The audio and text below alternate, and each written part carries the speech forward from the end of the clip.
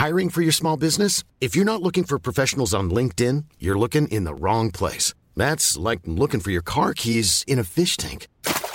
LinkedIn helps you hire professionals you can't find anywhere else, even those who aren't actively searching for a new job but might be open to the perfect role. In a given month, over 70% of LinkedIn users don't even visit other leading job sites. So start looking in the right place. With LinkedIn, you can hire professionals like a professional. Post your free job on linkedin.com/people today. Hey, it's Ryan Reynolds, and I'm here with Keith, co-star of my upcoming film, If, only in theaters May 17th. Do you want to tell people the big news?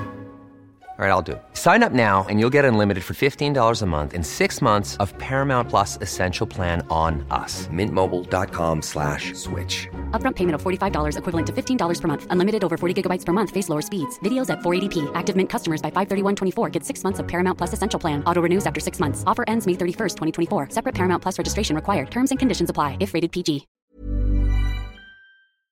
You know, I've been talking about earned media value for quite some time on this podcast. My friends at Eisenberg have just raised the bar on earned media benchmarks with their Social Index. Social Index now gives you globally earned media values across a growing list of 6 geographies for all your KPIs across the top 7 social platforms: Facebook, Instagram, LinkedIn, Snapchat, TikTok, Twitter, and YouTube.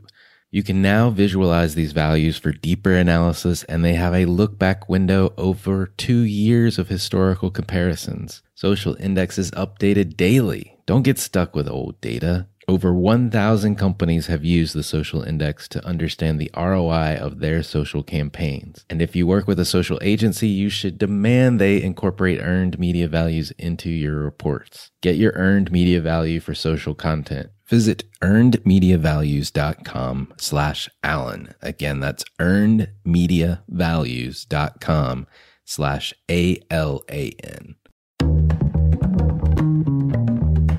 For all of us, it's about predicting where the consumer is going and getting half of it right. One of the things we want to do is create ads that don't suck. Embracing change creates great possibility. I'm Alan Hart, and this is Marketing Today. On the show today, I've got Jackie Yeaney. She's the CMO at Tableau and is responsible for what she calls empowering and educating people about the power of seeing and understanding their data.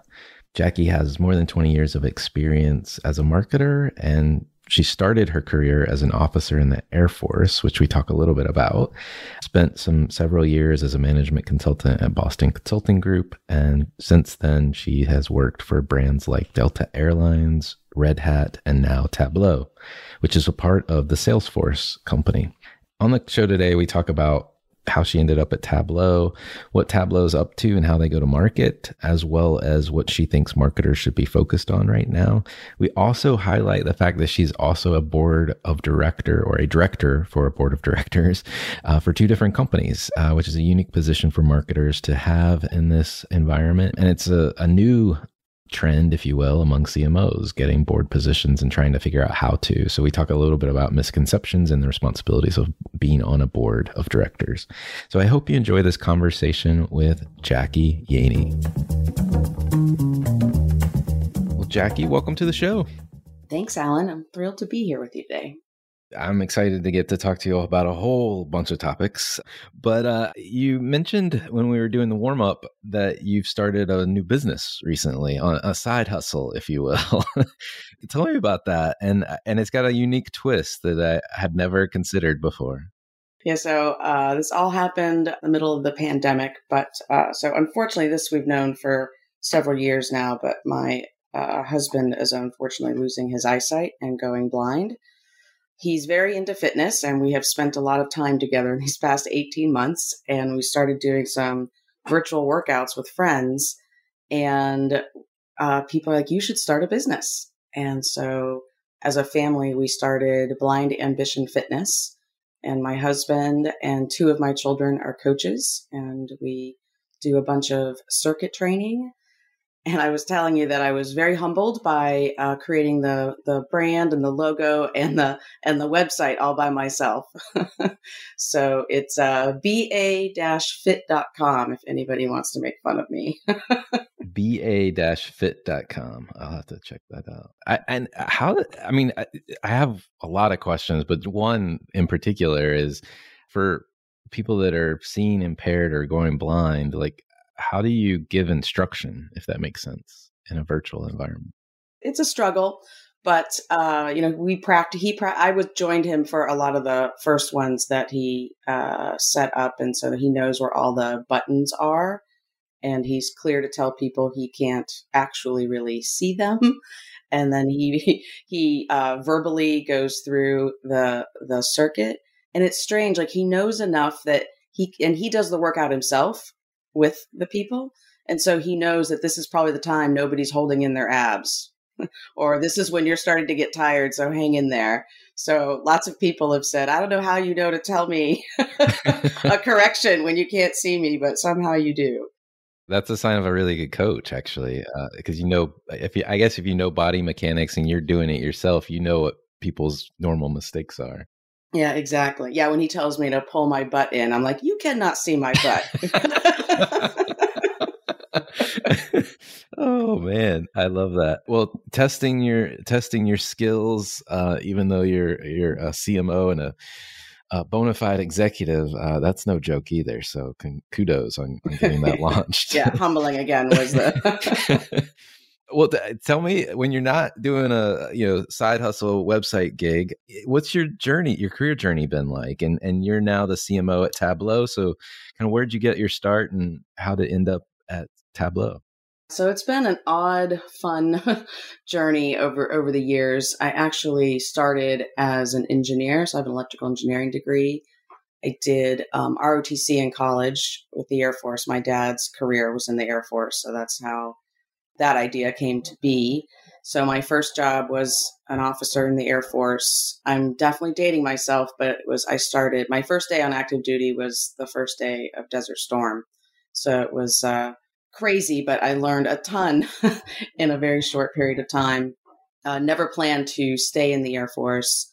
Thought I was going to get my PhD at MIT, but the colonel I worked for convinced me that I was far more gifted with orchestrating, kind of complex activities, and maybe I should look at their business school. So I went to Sloan, which was a very wise advice. So listen to those mentors and people you respect, I say. And then I went to the Boston Consulting Group for several years, and I was kind of a bona fide geek there, did a lot of IT architecture work, was consulting to Delta Airlines when 9/11 happened. And the CFO there asked me to join and help because things were in disarray, and it felt like the right thing to do. I said yes. And then after that, she said, fantastic, I want you to run marketing. So I thought she'd lost her mind. I don't even think I took a marketing course at Sloan. I thought it was all fluff, to be honest. But I got in there and I absolutely fell in love. I fell in love with obsessing about the customer and the traveler's experience, and realized that if I, as marketing, wasn't taking that broad look and approach like everybody else was in their little silos trying to make it better, revitalize the brand, this wonderful intersection of creativity and analytics. And so I've basically been doing that ever since. I am a technologist at heart still, so I found my way to be CMO at enterprise software companies. So that's what I've been doing for several years. Yeah. And then the call came about Tableau. So I was in DC at the time, and back to my husband and his eyesight. He and I had felt like we'd just kind of set up a whole new normal. We were feeling a lot more comfortable about how I was working and where we were living and what he had access to and such. And I basically had to beg him, like, let me talk to Tableau, please. He's like, I don't want to move to Seattle. I'm like, just let me talk to them. And it feels like, if I don't know if other people do this, but like, I had a list of like software companies I would want to work for. Tableau is at the top for me. I'd used it for many years. I was enamored with how easy it was to use, how they obsessed about the user, the brand that they built, the passion of the community. Just felt like a wonderful match for me. And yeah, sure enough, once I met the people, I was hooked. Convinced the blind husband to come out to the West Coast with me. and found my home here. Tell us a little bit more about Tableau. I mean, I guess if you're in marketing and you've been living under a rock, maybe you haven't heard the name Tableau, but for those that are living under a rock, how do you describe what Tableau does and where you guys are focused today? One of the other things I love about Tableau is that the mission is very clear and powerful and simple. So we are on a mission to help everyone to be able to see and understand data. As clear as that is, really easy to use. There's a lot of drag and drop. You can get your data from anywhere. It allows you to ask more and more questions and explore your data rather than just staring at reports. And it really has you focus on what you're trying to figure out versus trying to learn a software tool. I got a compliment recently that made me feel really good. One of our customers said, Tableau is one of the only business software tools that actually does what you say it does. I'm like, thanks. So that's nice. Definitely a lot of vaporware out in the world, that's for sure. Yes, and a lot of promises. And I mean, the power for companies really comes in when all of the employees are using Tableau. So we've been working a lot on that rather than just having little pockets. And then for people out there that really don't know what I'm talking about and don't want to see the power of what Tableau can do, I think the best place to look is Tableau Public, which is public.tableau.com. And it's a free version of the exact same software, and anybody can create what we call vizzes, kind of visualizations of the data. And the only catch is that you have to post it there and anybody can see it.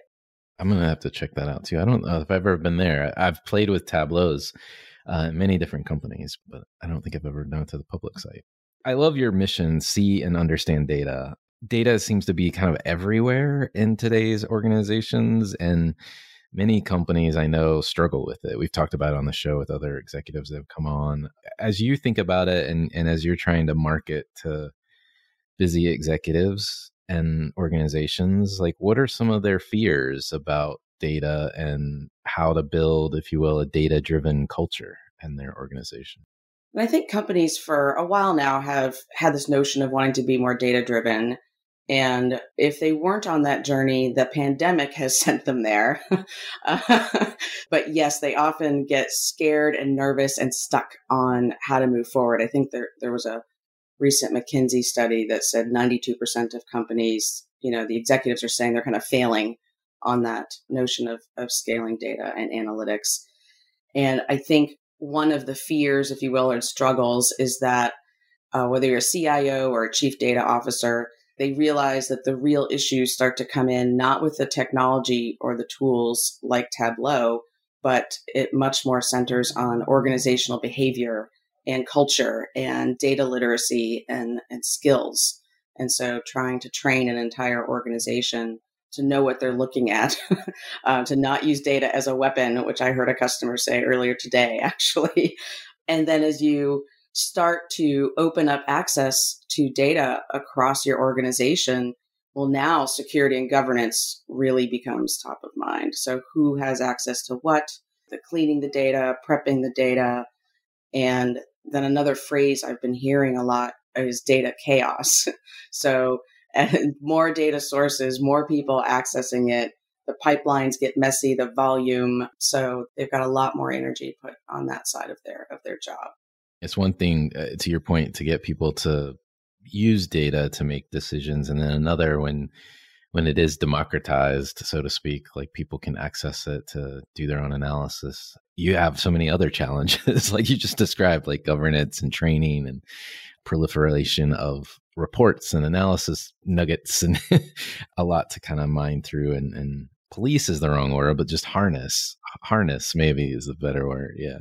I had one customer, like she focuses on like certifying people and certifying data sources and certifying analyses because it was starting to fly around. That was one of the tactics she used to kind of get it under control. Tableau, it wasn't until I think we got connected that I realized that Tableau is now a part of Salesforce. When did the acquisition take place? Because I'm a little fuzzy on the details. The acquisition got announced, I might not get this exactly right, but I think it was June 19. It was in the middle of when I was interviewing.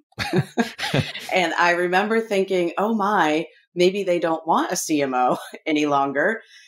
Did not take the CEO of Tableau long to call me, maybe an hour. I remember it very distinctly because I was on vacation with my family in Europe. And I'm like, oh, maybe this isn't going to play out like I hoped. And he's like, no. He's like, Salesforce has paid an awful lot for this brand and this community. And we absolutely need an amazing CMO to help us grow and nurture that brand and that community. So I knew what I was getting into. And I also realized that Tableau was on this enterprise journey, meaning for years, Tableau was primarily focused on just the individual who's doing analysis, and now understanding that doing it across a company is where the power really is. But that's a journey, as you know, to be an enterprise software company.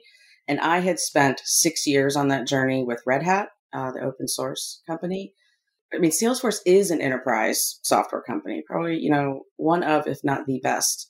And I'm like, that will genuinely help us make that journey a lot faster than what I experienced at Red Hat. Make it a couple years versus 6.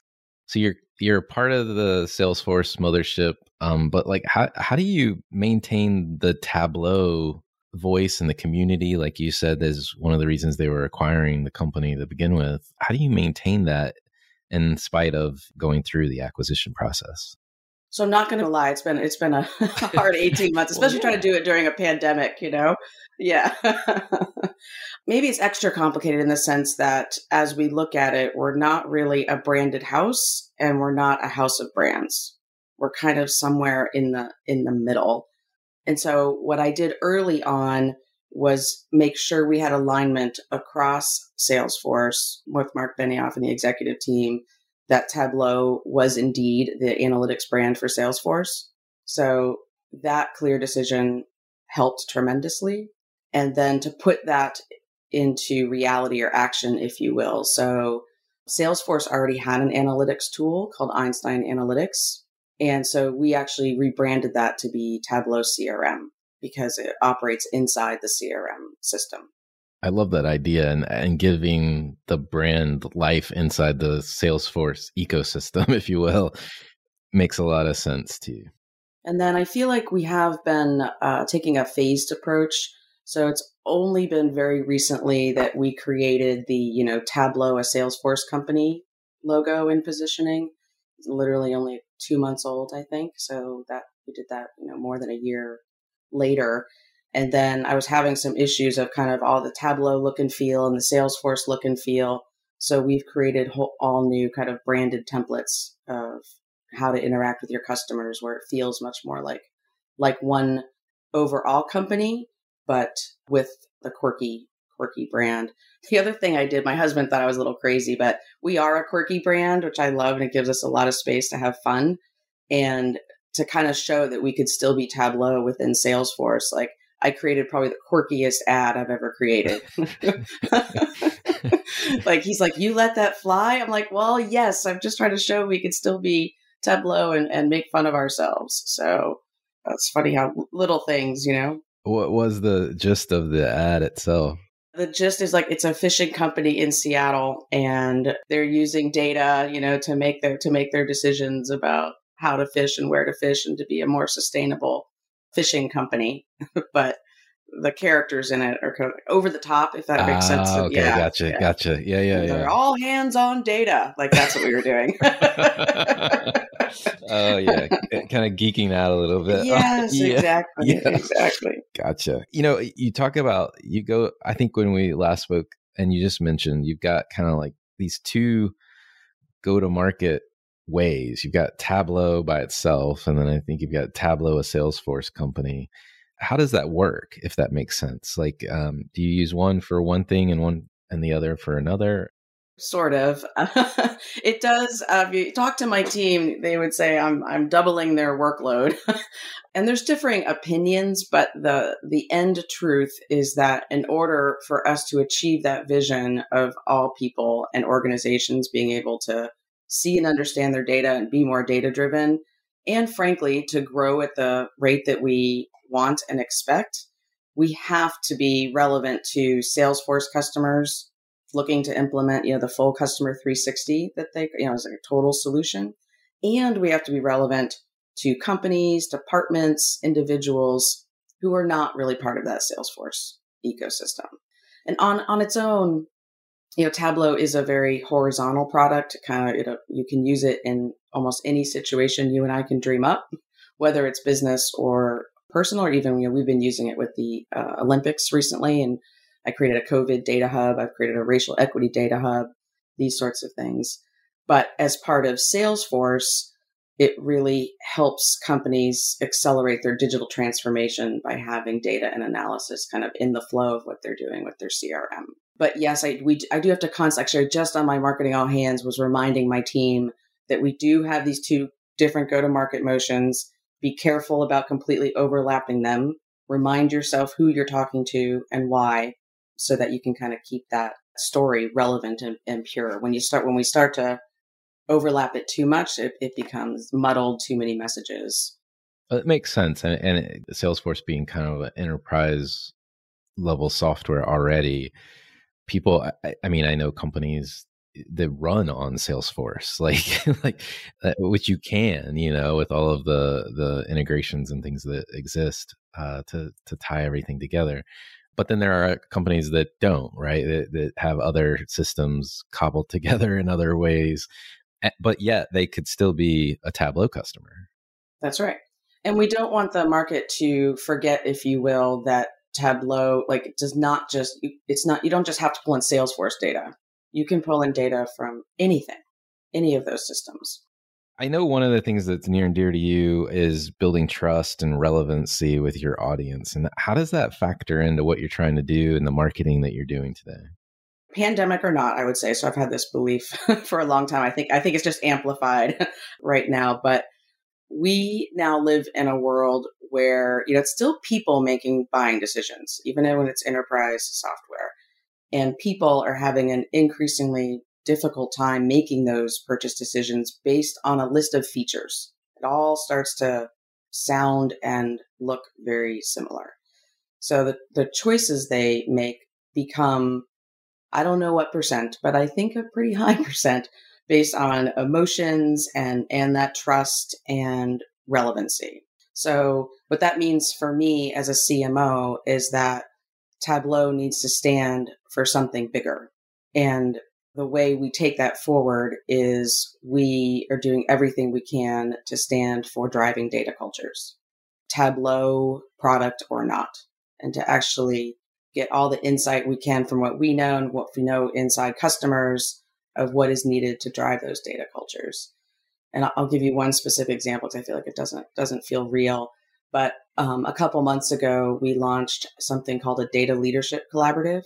And it is meant to foster and nurture a community of data leaders so that they can share their best practices with each other. And I say it's sponsored by Tableau, but the conversation is not about Tableau. And many of the people involved use other tools.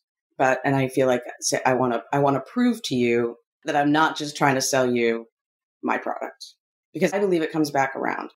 I 100% agree. And it's odd. Well, it's funny, not odd, but funny that you say that, because I had a long-standing relationship. I'll get to the point, I promise. Just give me a second. But I had a long-standing relationship and had done a bunch of work with a group called the CMO Club, helped run their research programs. I was close with the founder, Pete, and had helped support their efforts to recruit members. Even though I wasn't a CMO over many years, probably I think 10 now, maybe 11, since he got started in earnest. And funny enough, so he had built this huge community, probably 1,000 marketers or so, beginning to go all the way around the world, not completely all the way there. And who comes knocking on the door to buy the CMO Club? Salesforce. And it was funny because at the first time he told me, I was like, really? Like, they're not going to turn this into like a sales machine. And he's like, no. They want the community, and they want to foster the community for what it is, a community that is about peer sharing and, getting best practices from each other. Has nothing to do with software, has necessarily nothing to do with software. It's just about fostering a good community. And it's funny to me that you're doing the same thing in the data sphere, and you're all connected, right? It's Salesforce, it's Tableau, it's community building, and it's for the effort of the community. It's one of my favorite things about Salesforce, actually, is because they've had this belief for a very long time. And It starts with Mark Benioff, and he's genuinely trying to make the world a better place. And so, yeah, I think they've done that with the CMO Club, as far as I can tell, and they do it with their Trailblazer community. And I think it's the reason I get the support from them on still nurturing the Tableau community as a community. When you're ready to pop the question, the last thing you want to do is second-guess the ring. At BlueNile.com, you can design a one-of-a-kind ring with the ease and convenience of shopping online. Choose your diamond and setting. When you find the one, you'll get it delivered right to your door. Go to BlueNile.com and use promo code LISTEN to get $50 off your purchase of $500 or more. That's code LISTEN at BlueNile.com for $50 off your purchase. BlueNile.com, code LISTEN. Hey, I'm Ryan Reynolds. Recently, I asked Mint Mobile's legal team if big wireless companies are allowed to raise prices due to inflation. They said yes. And then when I asked if raising prices technically violates those onerous two-year contracts, they said, "What the f*** are you talking about, you insane Hollywood ass?" So to recap, we're cutting the price of Mint Unlimited from $30 a month to just $15 a month. Give it a try at mintmobile.com/switch. $45 up front for 3 months plus taxes and fees. Promo rate for new customers for limited time. Unlimited more than 40 gigabytes per month. Slows full terms at mintmobile.com. You're doing some pretty interesting stuff in a very difficult time that we're all going through in this world. Hopefully we're seeing the beginning of the end. Yeah, we can hope and pray. I don't know. It's hard to tell some days. But beyond serving as a CMO, you're also on the board of directors for two different companies. I think it's Talkspace and Avaya. Well, one, I should say congrats, because not a lot of CMOs have made it to the boardroom, if you will. So congrats on that. And a lot of CMOs that I talk to, there's a lot of interest and intrigue in terms of what a board position looks like. And I'm probably in future episodes going to have a few other board members come and talk about their experiences. But I'm curious, do you feel like the door is open or opening for marketers to join board of directors? And then maybe what are some of the biggest misconceptions about being on a board? I do think that companies and boards are turning that corner and understanding the power of the CMO seat and how CMOs can help drive growth of that business through that board seat. But, the hardest board position to get is the very first one. It's not only is it, CMOs not been in their headlights, but they also always want experience. So they have a hard time saying, we want to be your first board. But if I could give one major piece of advice on that, or maybe two, but one is to really think about what your core kind of 2 or 3 competencies could be that you could center on to play a role on a board, and don't make them sound too marketing-like. So they don't really want to hear brand. They don't really want to hear demand gen or even customer experience. So for me, it was, I know how to help companies through the cloud transition. I know how to help scale a business. I know that enterprise journey that we were talking about. I understand that. So I kind of kept those top of mind, and that seemed to work for me. And then once I get in there, then I can more use my true marketing superpowers, if you will. And the other thing I would say, it is very, very network and relationship oriented. So connecting with people that are already on boards, tell them you're interested, tell them these 2 or 3 points, but don't make it too complicated so that you can get in top of mind of people that are kind of in those spheres. But it's, I'll get to the misconceptions in a second. But for me personally, I really love it. I mean, I've been a CMO for a long time now, and a lot of the struggles, can feel the same along the way. And this is such a fabulous way to learn a ton really quickly, and to meet all kinds of new people that I would have never had a chance to intersect with. So I'm finding it very rewarding in that regard.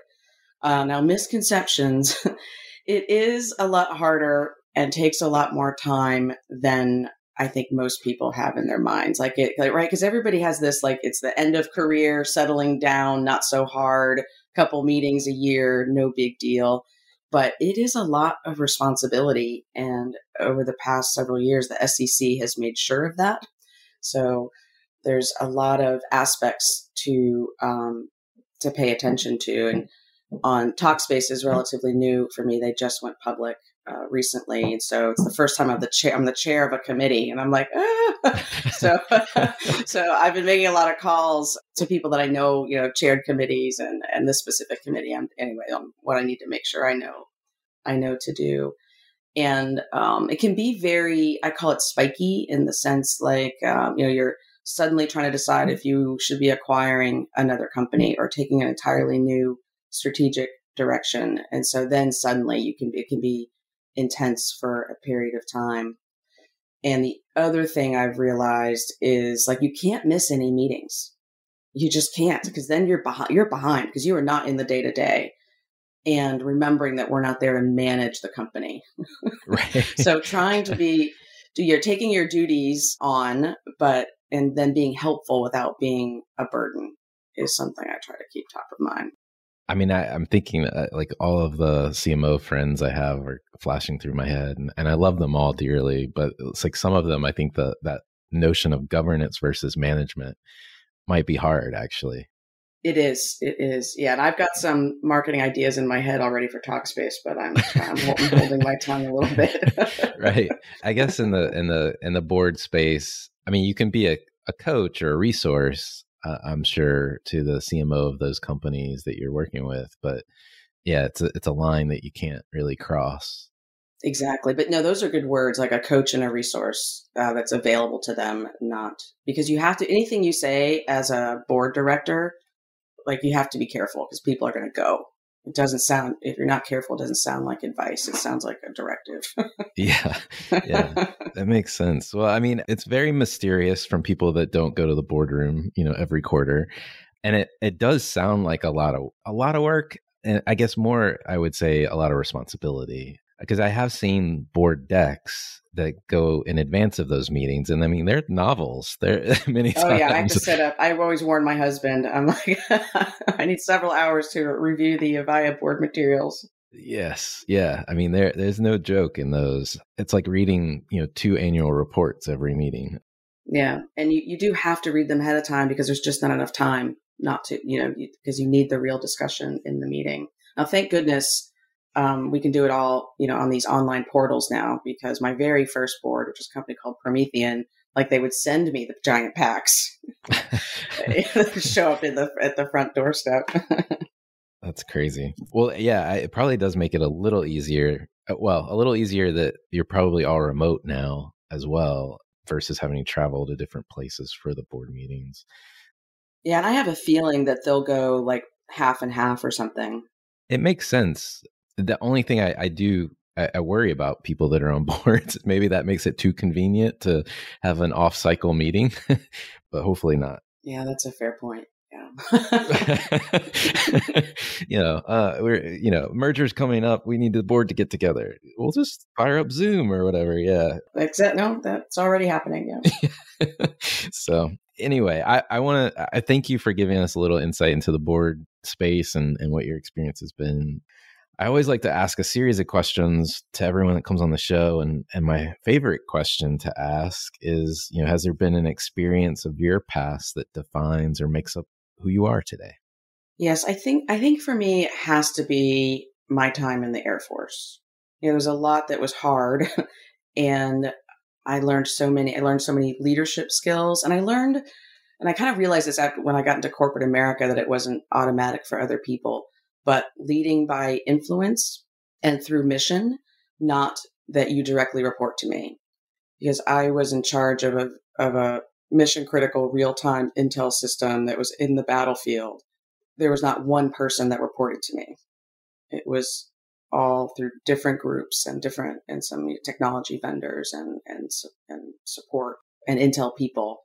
And so that's how I learned leadership. And then you get into these organizations and people are like, well, I don't feel like I'm advancing because only 2 people report to me. Right. I'm like, that's not leadership. And I have forever been mission based. So I have to fundamentally believe in the mission of an organization. And there's just so much power in being able to move forward and figure things out if you've got that alignment on what you're trying to get done and why. It's an accelerator. both for the culture of an organization, if you have a strong mission, as well as the performance of the organization. So, and then it's maybe stating the obvious, but there weren't exactly many women officers running around. Well, yeah, exactly. I was going to ask, what was your experience like as a officer? You can't see me, but I'm only 5 feet tall. At the time, I was about 100 pounds, not 100 pounds any longer. And you know those the boot camp obstacle courses that you see in the movies? Well, those aren't designed for 5 feet tall people. No.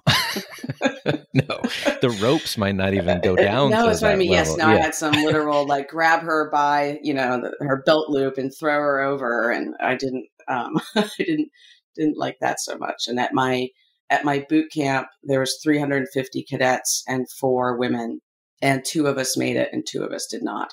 The other one that made it, and we kind of obviously pulled each other through, but she went on to be a colonel, which I thought was amazing. And we both look at each other and say we wouldn't have made it without the other person.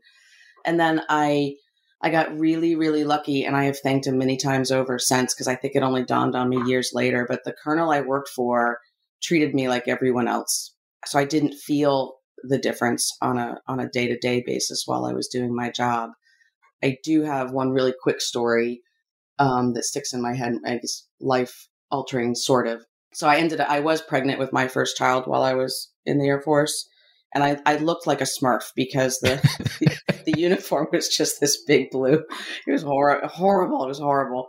And I was several months pregnant, and what can happen sometimes, you can't get your breath very well. So I'm down, again, it's an intel system. So I'm in a secure facility underground. I'm working to make my system maintainable, kind of the war has ended, but now we need to use the system going forward. I'm presenting to a 3-star general. I don't get a sentence or two out of my mouth, and the 3-star starts swearing, stands up, and not kind words. And the basic message is, why is this really a mission important, expensive, mission critical system, in the hands of this little pregnant girl? My colonel stood up and said, "Sir, she's the best first lieutenant I've ever seen. Your system's in good hands. Let her continue." And I realized later that it would have been far easier for that colonel to do something else.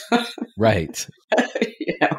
That shows true leadership and trust, and wow, a lot of faith they put into you as well.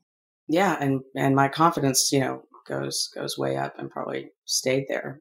What advice would you give your younger self if you're starting this journey all over again? I kind of think of it in maybe 2, one when I was younger, let's say 20 or so, and then another maybe when I was 30.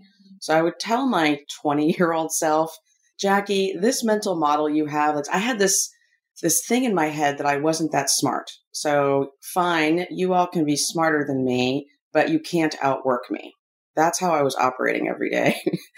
And it's not sustainable. So I would tell myself, Jackie, that is not a sustainable model. You are smart. So please turn that on its head. And you're working very hard to have it all. And you absolutely can have it all, but you can't have it at the same time. And you can't have it as an individual. You can have it as whatever you end up defining as your family unit. So I wish I'd kind of figured those 2 things out far earlier. So I try to, my kids hear that a lot.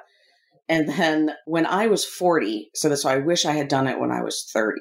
So when I was 40, I created a what success means to me list, kind of what it would feel like, what I'd be able to do, not kind of title related. And I so wish I could tell myself to do that at 30, because there was a lot of difficult life and career decisions we were trying to make along the way. And if I'd had that as a guidepost, it would have been so much easier. So the list I created at 40 was in 2008. I held on to it until the middle of the pandemic, actually.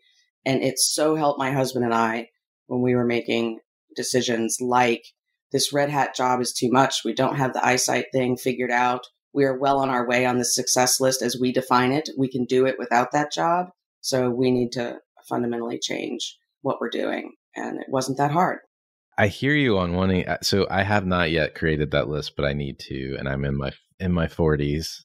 But I don't know if the 30-year version of myself would even have thought about doing that. Like, I mean, you know what I mean, right? Like you're in your like prime, you're driving, you're on the upward trajectory, and do you climbing that ladder? Yeah, that's really all it's about in your 30s, I think. I want it to not be that for people. I get very sad when I watch all these people around me, and that's especially during this pandemic. Oh, yeah, exactly. Yeah, but you're right. My oldest son is 28, and me asking him to do this right now. Yeah, good luck, Mom. Yeah, maybe if I sit down with a beer with him or something. There you go. There you go. What topic do you think marketers should be learning more about, or are you learning more about, trying to learn more about? I have two in my head. One that I strongly believe in, the other I'm trying to learn more about myself. So the first one is I genuinely wish more marketing leaders would start with why their company's mission and purpose and make sure that's clear. Why do they exist? What would the world lose if your brand suddenly disappeared? Because if you center on that, then everything else can start to fall into place. If you just start running with campaigns and tactics and demand gen, and even a brand strategy without it, you get lost and you may not create that sustainable business. I've had it in my head for a long time that marketing leaders' job is twofold. One is the short term, right? Helping to drive the business today, but the other is the long-term health of the company. And there is no other function inside a company that's doing that. And if you don't do it, nobody else will. So that's the first one. The second one that I am struggling with, and I can't even tell you how many things I've been listening to and things I've been reading and people I've been calling, but is mental health. Mental health of our teams, mental health of your audiences. Because we actually don't have anything if we don't have a healthy, engaged team. And a lot of people are having a hard time with that right now. So figuring out ways to help us to be more resilient in this time. And then on the audience part, I mean, everyone's exhausted. So if your messages out on the market are not built from a place of empathy, you can just expect it to be flat and not heard. I don't care what market category you're in. I 100% agree. I think that's really smart advice. And I hadn't thought about, I mean, I guess inside companies, you always think about, well, the mental health of my employees, but maybe, applying that to mental state of the audiences, like you're saying, yeah, like you can't just speak at them. Yeah. Like we used to. It's just, everybody's tired. Really good advice. Well, I have two more questions for you. One is, as a marketer, as a person, a human being walking around this earth, are there brands or companies or causes that you follow or you think other people should take notice of? I will say it's a little hard to be inspired by many brands lately, but I'll give you a few that pop in my mind and maybe why I do pay attention. So one is Peloton, because they center on that customer experience. They center on the community of the folks that use Peloton. So I find that extremely powerful, and they and all the personalities, right, of the connection points. Another one, I don't know if people know this brand very well, but Stitch Fix. Have you heard of Stitch Fix? Oh yeah, yeah. My wife uses Stitch Fix. Fair enough.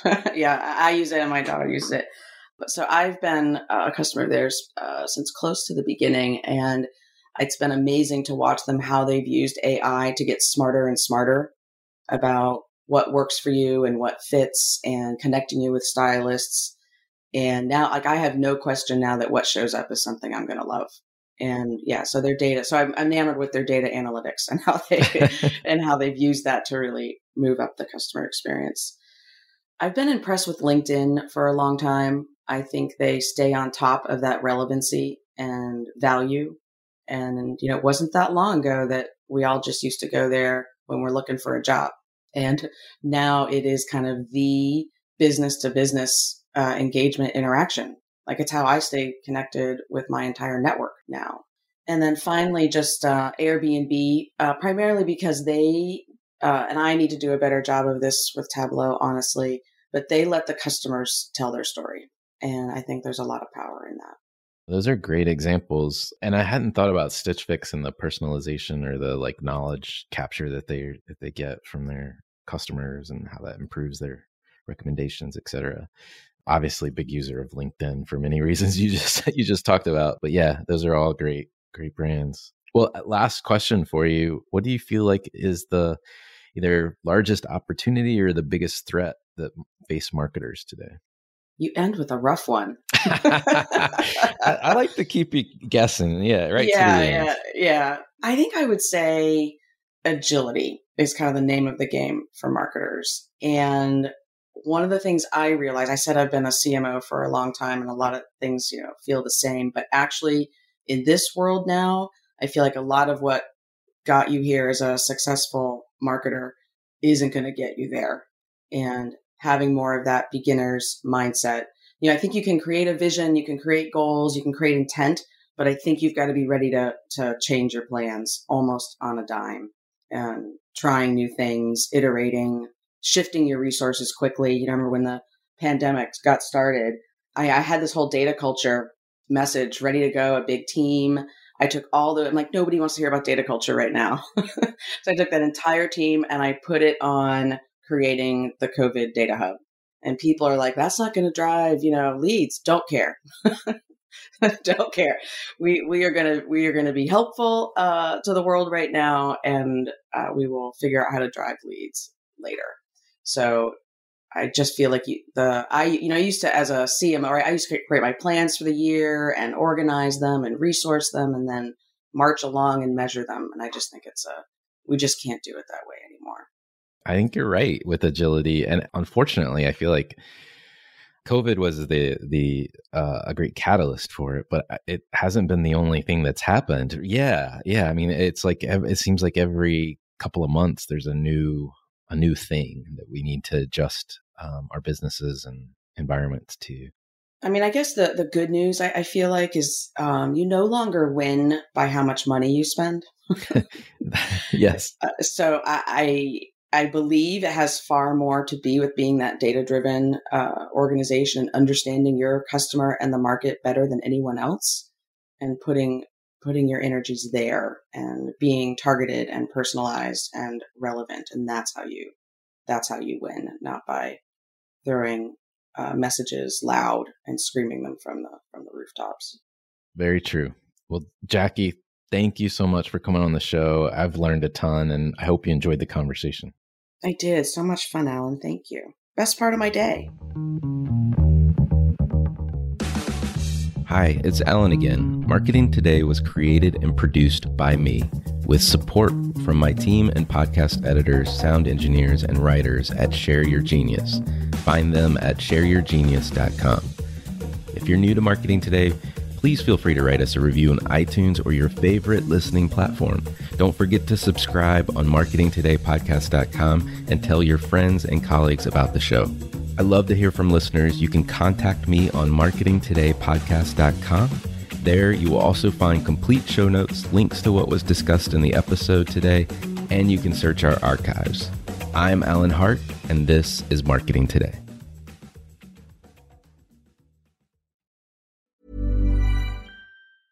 Even when we're on a budget, we still deserve nice things.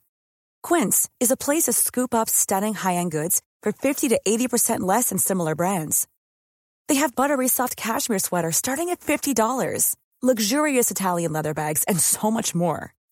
Plus, Quince only works with factories that use safe, ethical, and responsible manufacturing. Get the high-end goods you'll love without the high price tag with Quince. Go to quince.com/style for free shipping and 365-day returns. Mom deserves the best, and there's no better place to shop for Mother's Day than Whole Foods Market. They're your destination for unbeatable savings, from premium gifts to show-stopping flowers and irresistible desserts. Start by saving 33% with Prime on all body care and candles. Then get a 15-stem bunch of tulips for just $9.99 each with Prime. Round out Mom's menu with festive rosé, irresistible berry chantilly cake, and more special treats. Come celebrate Mother's Day at Whole Foods Market.